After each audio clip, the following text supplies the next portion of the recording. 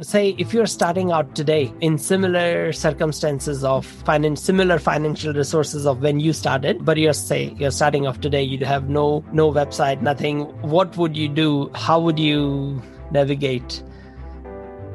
I think I will not build a platform first. I think I'll build a community first. I think that is one of the main things that I'll change, because when we started out and we were naive and obviously we didn't understand completely what we were getting into. We were so much in love with the idea of doing it that we dived into it. But if I had to do it again, I think that is what I'll do, because what I feel is that fundamentally, if you have a loyal group of followers or users or for anything, whether it's a blog, it could be a podcast, it could be just a simple forum, it could be anything which is relatable and which is a place where your target audience, your prospective users gather or visit frequently. I think you have a lot of value there, because then not only you have a mechanism to communicate, to take feedback, to test small little things out, your ideas out, but you're also able to then build your platform in the most efficient manner, what you call as a minimum viable product, and test that as well. Hello, dreamers and action takers. Welcome to another episode of the Want Money, Got Money podcast. Today, I have a special guest for you. His name is Rahul Agrawal. Rahul bootstrapped his startup, and today his startup employs hundreds of employees pretty much across the world, and they have users, customers all across the world. The name of his startup is Design Hell, and they pretty much are like a special marketplace in the design niche, as well as they have a software that competes against likes of Canva. So let's get into it and hear from Rahul his story of how he got started and what tips he has for us, for anyone who wants to build a successful tech startup. So Rahul, it's great to have you on the show. I know you ran Design Hell. I would love to know about your story, how you got into entrepreneurship, how you got to become a founder of a tech startup. First of all, thanks a lot, Sam. It's a pleasure to be here. I'm really looking forward to speaking with you today. As far as Design Hell is concerned, I think it was just something that came about from a discussion that I had with my younger brother, Varun, who's also the co-founder of Design Hell. We both started the company together in 2015. And the story goes like this, that I'm the elder brother. We come from a generation of entrepreneurs. We are third generation entrepreneurs. And inevitably, when I came back, I joined our family business. But I had a keen interest in overhauling the branding of our businesses, the way we look to our customers, and professionalism was needed in that respect. And that's why I was on the lookout for designers, creative agencies. And I had a hard time that time, a really hard time, because I couldn't find something which was within my budget, or I couldn't find designers that could deliver the kind of work that we were looking for. On the other hand, my younger brother, Varun, so he was actually a very creative guy. And he's from a very early age, he was doing a lot of freelancing, a lot of creative competitions and stuff.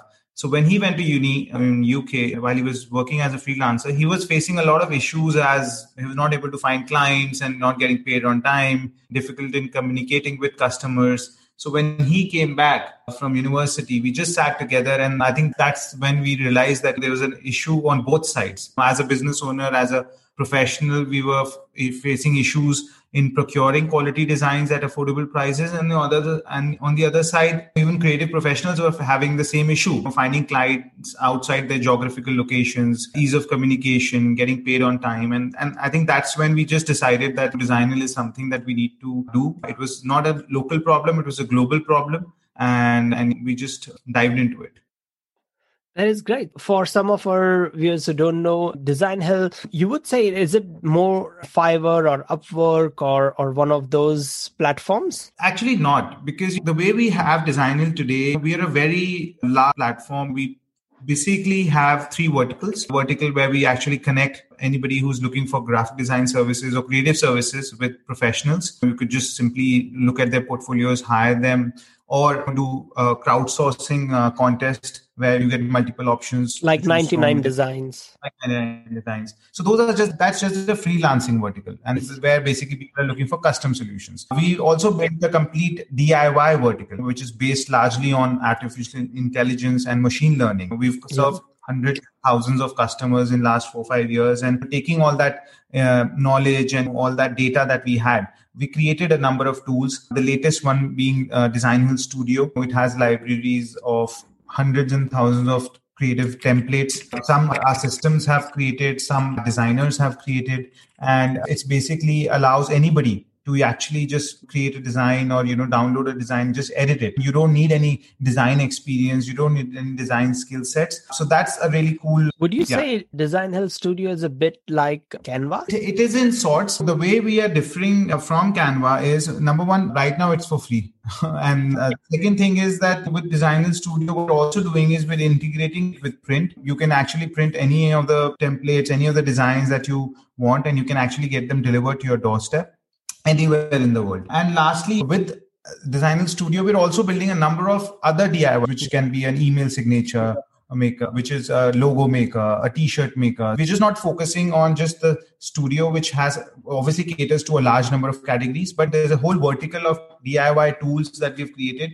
And that's for people who don't have a budget, who can't spend $200, $300 on design. And maybe somebody's looking for a school project, or if for someone it's a side hustle and they just want to get something quickly done.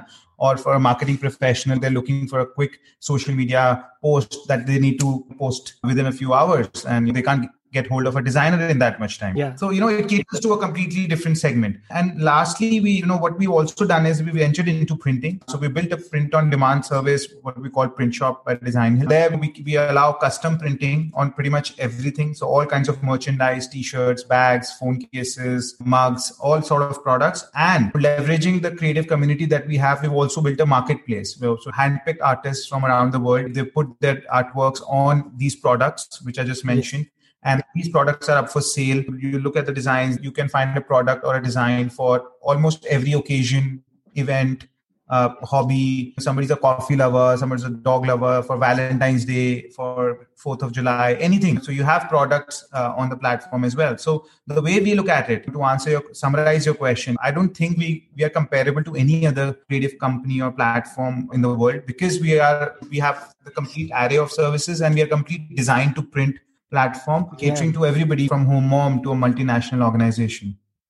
Oh, that is amazing. That is absolutely amazing. And I understand you have bootstrapped pretty much your whole startup. You haven't raised any funding for it, which is an amazing feat in itself. It is hard to think that you built something significant, bootstrapping, which is very rare. As Canva and Fiverr and all those aren't bootstrapped. They've got hundreds of millions of dollars worth of funding. So how did you guys do it? What was their journey like? Obviously, it was really difficult because we didn't have the luxury to spend huge amounts of money on branding and advertisement and all of that. But I think it's been a pretty great journey being a bootstrap company, because I think what we fundamentally understood from the very beginning was that we needed to be a profitable business. We needed to be lean. We needed to be very cost effective, efficient with how we were spending our money, because end of the day, that whatever money we were earning, we were putting it back into the business to grow it and scale it up. And initially it was really difficult because we are an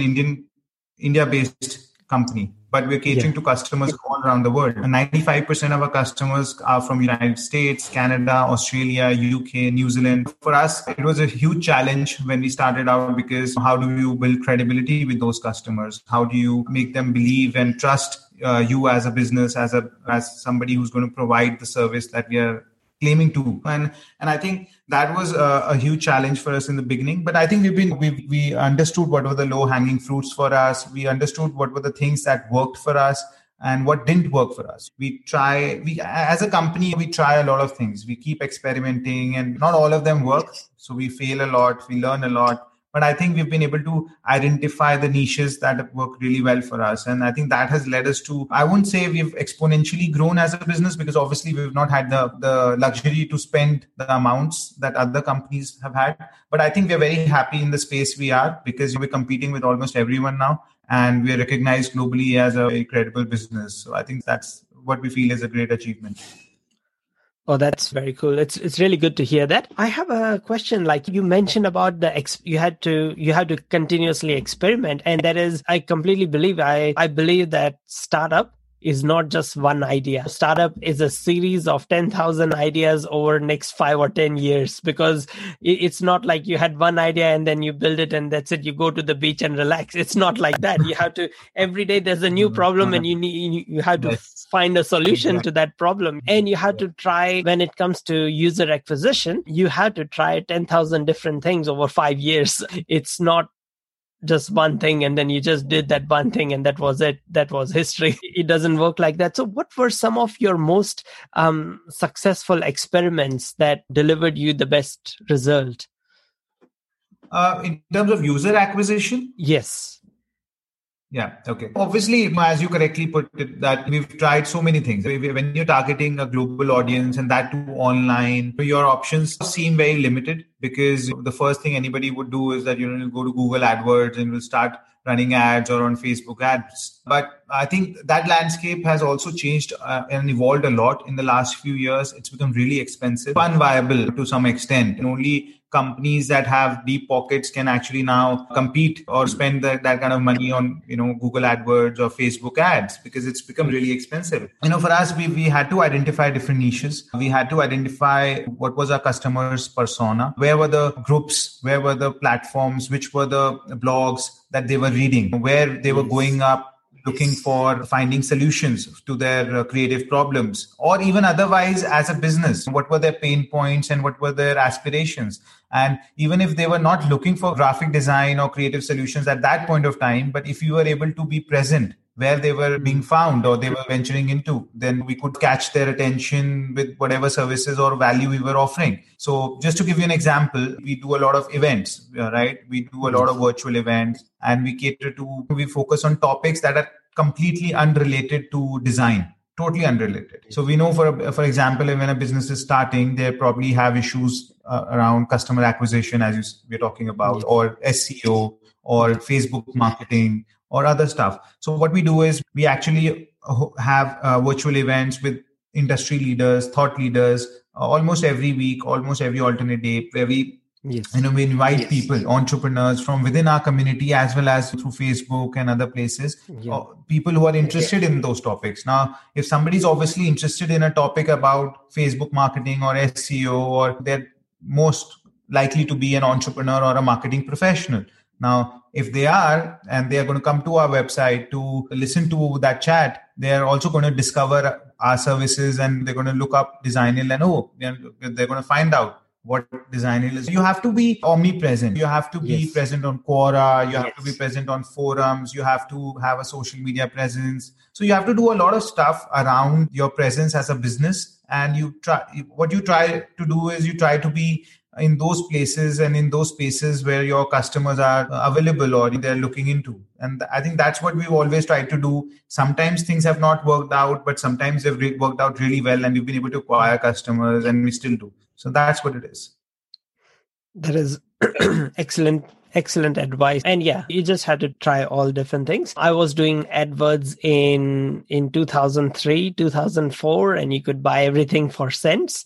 And back then there was no competition. Less than 1% of all commerce done in the world was online. Everything was offline. So pretty much you could sell anything. It wouldn't take no effort at all back then. And then it's like doing Facebook in 2009, Facebook ads and all that. So I always believe that there is always underpriced attention on some platforms. And at the moment, there is a lot of underpriced attention. I'm not talking about India. I'm talking about outside of India, because pretty much even whether it's my podcast or any of the platforms I'm on, all my audience is most of it's not in India. It's all in North America, as you say, just because US, Western Europe is pretty much where most of my audience is as well.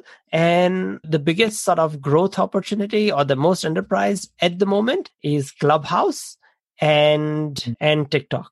TikTok for sure, because the amount of reach that you have on TikTok right now is incredible. You get in front of eyeballs like anything, and you get thousands and thousands of views for every video that you post, and there is no organic. Yeah. Yeah, there is no organic reach left in Facebook and Google. It's insanely hard. It's to be number one on Google for a random search term like law or insurance. Forget it. You need 20 years of history on being online and writing articles for last 20 years. You have to invent a time machine. That's easier than to get number one for a generic. But you could make a random TikTok on law and talk about your experience or something, and you could have 1 million views next day on TikTok, just organically from the algorithm. Yeah. And yeah, the thing is that in Western countries, iPhone is 50% of people and Android is 50%. But when you look at the money that people who are on iOS spend on iOS store and all their devices and everything, it is 80-90%, because that's what I said. Yeah. On our platform, 75% of all the sales happen through Apple devices. Yes. Even though Apple devices are only fraction, because the people who have the spending power, they all have iPhone. That's 100% iPhone. That's it. In Western country, if you go, anyone who's a tech entrepreneur, investor, VC, anyone, they all have iPhone. There is no even discussion that you use any other product. But it is good to know, because India is very different as if you want to reach the populace. Yeah. So the other question I have is that if you had to start, say, if you're starting out today in similar circumstances of similar financial resources of when you started, but you're starting off today, you have no website, nothing. What would you do? How would you navigate? I think I will not build a platform first. I think I'll build a community first. I think that is one of the main things that I'll change, because when we started out and we were naive and obviously we didn't understand completely what we were getting into. We were so much in love with the idea of doing it that we dived into it. But if I had to do it again, I think that is what I'll do, because what I feel is that fundamentally, if you have a loyal group of followers or users or for anything, whether it's a blog, it could be a podcast, it could be just a simple forum, it could be anything which is relatable and which is a place where your target audience, your prospective users gather or visit frequently. I think you have a lot of value there, because then not only you have a mechanism to communicate, to take feedback, to test small little things out, your ideas out, but you're also able to then build your platform in the most efficient manner, what you call as a minimum viable product, and test that as well. So I think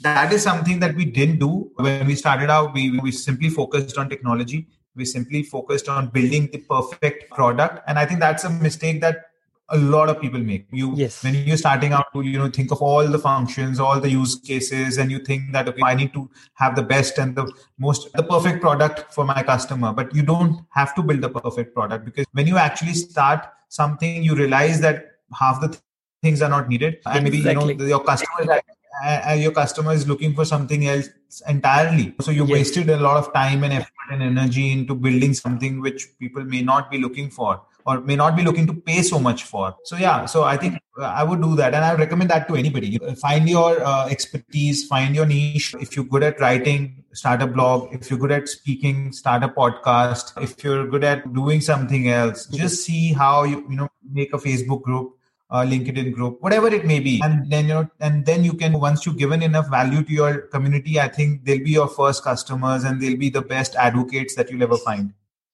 Yeah. Oh, I could not agree more. The next book I want to write is about why you should not build an MVP, because It's so many people build tech startups or startups, and they have idea and they just want to build that idea, and then they realize it's not just you need users and no one wants to use their product. They build something no one wants. So you have to build the community. When you live in that community, you realize what the community needs. Otherwise, you're just guessing for someone else of what they need. But so true. You've got such good insights, and this is for anyone wanting to build a product. First advice is don't build it. build the community. Yeah. That is so true. So the one way to build community really is there's two things. One is Discord and second is Slack. So there are so many startups I know who have built really successful companies out of just building a massive Discord group or a massive Slack group. And then they just transition them from there. Whatever feature that Discord doesn't have, they bring it. They build it around that, and then they do that. I know people who have to disrupt things like eBay in New Zealand. There is TradeMe, 20 years, 100 competitors that came up with similar idea, couldn't compete because everyone's already on the previous platform. But then how some girls disrupted is build a Facebook group to exchange dresses that they don't wear, which are really expensive. They only wear for one, going to a wedding or going to an event. And then they built a group of 200,000, 300,000 people, 3 lakh people, and then they just swap it. And then they move them out into their own platform later on. Once they had the group, so you hit the ground running with 300,000 people. How amazing is that? How many startups have? If you're able to sell to even 10% of that group, you have one product and which you already would have taken feedback on, tested it, built curiosity around. Imagine you have 30,000 customers on day one. So you're already on another level. So I think that is why it's really important that whatever, as we discussed, whatever product idea you may have, whatever, just understand your customer, build some kind of an audience, some kind of a following, some kind of a group, and then get started from there, because I think that's really important. Yeah, so good. My next question is that what are some other mistakes you have seen other entrepreneurs make? Because you would have come into contact with so many through doing all the events and even through your own platform, because so many of them, I'm sure, use your platform. Mistakes, see, one which we just mentioned, I think that's the biggest mistake people make, is that they're trying to always build the perfect product. I think that's 7 out of 10, entrepreneurs or business owners make that mistake. So that's definitely one thing. Another mistake, what I feel is that people genuinely feel that if they don't go for funding, if they don't raise capital, it is they don't have a future. Their business doesn't have a future. It's not necessary. I'll not say that we are a great example of that, but there are many companies like that. Zoho is like that as well. Yeah. So end of the day, if you think about your business as a business which needs to make money end of the day, end of the month, end of the year, then you're going to build efficiencies within your business, in your processes. And I think being profitable is really important, because not a lot of startups and not a lot of companies focus on that. They're either focusing on user growth or those vanity metrics, how many people visited our website in a month, or how many people registered, or how many clicks we had. But at the end of the day, money is money, isn't it? And without money, you will not have a business. So a business needs to generate money. I think that's the fundamental reason why you're doing it. And therefore, I think people need to focus that. People don't do that. For example, in our business, we have a monthly P&L statement, right? We break down every cost, every minutest cost into different heads. We see where the money is getting spent. We analyze the percentage growth in cost versus revenue. And then we decide, okay, now for this month, this is the surplus we had, and we are going to reinvest this much amount of money into these channels or these avenues or these experiments. So I think that's really important. And I don't see a lot of businesses doing that. And we also didn't do that actually in the first 6 months, a year. And then we realized that this was a blunder. We cannot survive like this. So we need to be focused. We need to be aware of where the money is going and where the money is coming from. Yeah. Completely understand. Yep. That is very true. I think it also depends on, so my first startup or the first company was bootstrapped, and it was grown from profits, like reinvesting the profits and grown from that. And then the second one was funded. So it also depends on the type of product and industry that you're trying to tackle. Some industries do take a bit more investment upfront, so it helps. And then the other thing that I have seen that helps massively is where you are based. If you are based in somewhere like India or some parts of Asia or some parts of Eastern Europe, then your operating expenses are much lower. If all your team from day one was based in California, you would have 10x, 50x expense from day one, and then it gets really hard to bootstrap. And for a lot of young entrepreneurs coming out, they, as you said, the first mistake is that they don't have community. They're starting from 0 users, and they will need such a long runway of 2 years of experimenting. And it's not one idea, it's so many different ideas you have to come up with in that 2 years that they might not have the I don't know. Right. You're absolutely right, because that is something that I think it played to our advantage, because we were catering to a global audience, but because we were based out of India, there were certain things that we could do that no other company or competitor could do. For example, we have a customer support team that works 24/7. I mean, that we offer services 24/7. They don't work 24/7. But we have a live chat. We have a toll-free number. Our customer support agents we have 3 shifts, 24 hours a day. So I think, and that gave us a huge competitive advantage, and also a very high degree of customer satisfaction rates compared to anybody in the industry. And I think that worked really well to our advantage, because as you said, the wages are much lower here for the same skill sets. And I think that worked to our advantage, and we could afford to be a bootstrap business because we were generating revenues which were in addition to what we were spending or our expenses. And I think that's something that, played to our advantage as well.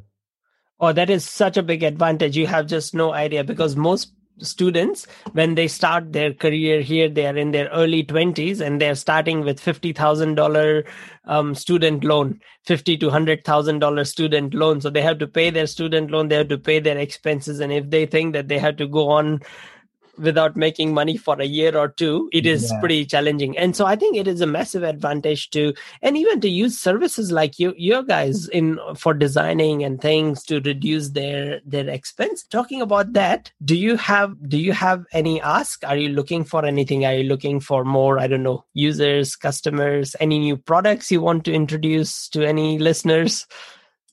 Obviously, if I say we're not looking for more customers, then we're really wrong. Obviously, we're looking for more customers. We're looking for more users. We're looking for more designers, creative professionals. Always, we're trying to cater to the entire world. For us, wherever we can get users and customers from, that's really great. As far as we are concerned, for us, as I said, we recently launched the Design Hill Studio. It's actually for free right now. It'll be really great if your users can come, give it a shot, give it a try. We'd love to hear from them how they feel about it. There are more than 200 design categories. There are more than 200,000 design templates for every occasion, every theme. You're looking for a birthday card, you're looking for a social media post, an Instagram story. There are the templates for everything. All you have to do is just edit it and download it for free, because the idea is to build a community around that. The idea is to build a user base that love and use Design Hill Studio on a daily basis. And so, we love for your users to actually try it out, give us their feedback. We're constantly improving it, constantly adding new features. And I think that'd be really cool if some of your users can do that. Sure, absolutely. What I'll do is I'll put the links to everything, to all of your platforms, websites, social channels, everywhere in the description, wherever this goes. And so, it's been an absolute pleasure talking with you, and wish you best of luck with all your endeavors. Thank you so much, Sam. It was really a pleasure. I had a great time speaking to you. I hope your listeners also find some value in what we spoke about today, and looking forward. Thank you. Absolutely. Thank you so much for listening to this episode of Want Money, Got Money with Sam Kamani. Hope you enjoyed the show and got some valuable insights that would help you in your startup or your business.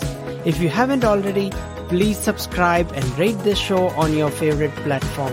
It would be extremely helpful, and I just cannot tell you how much I would appreciate that.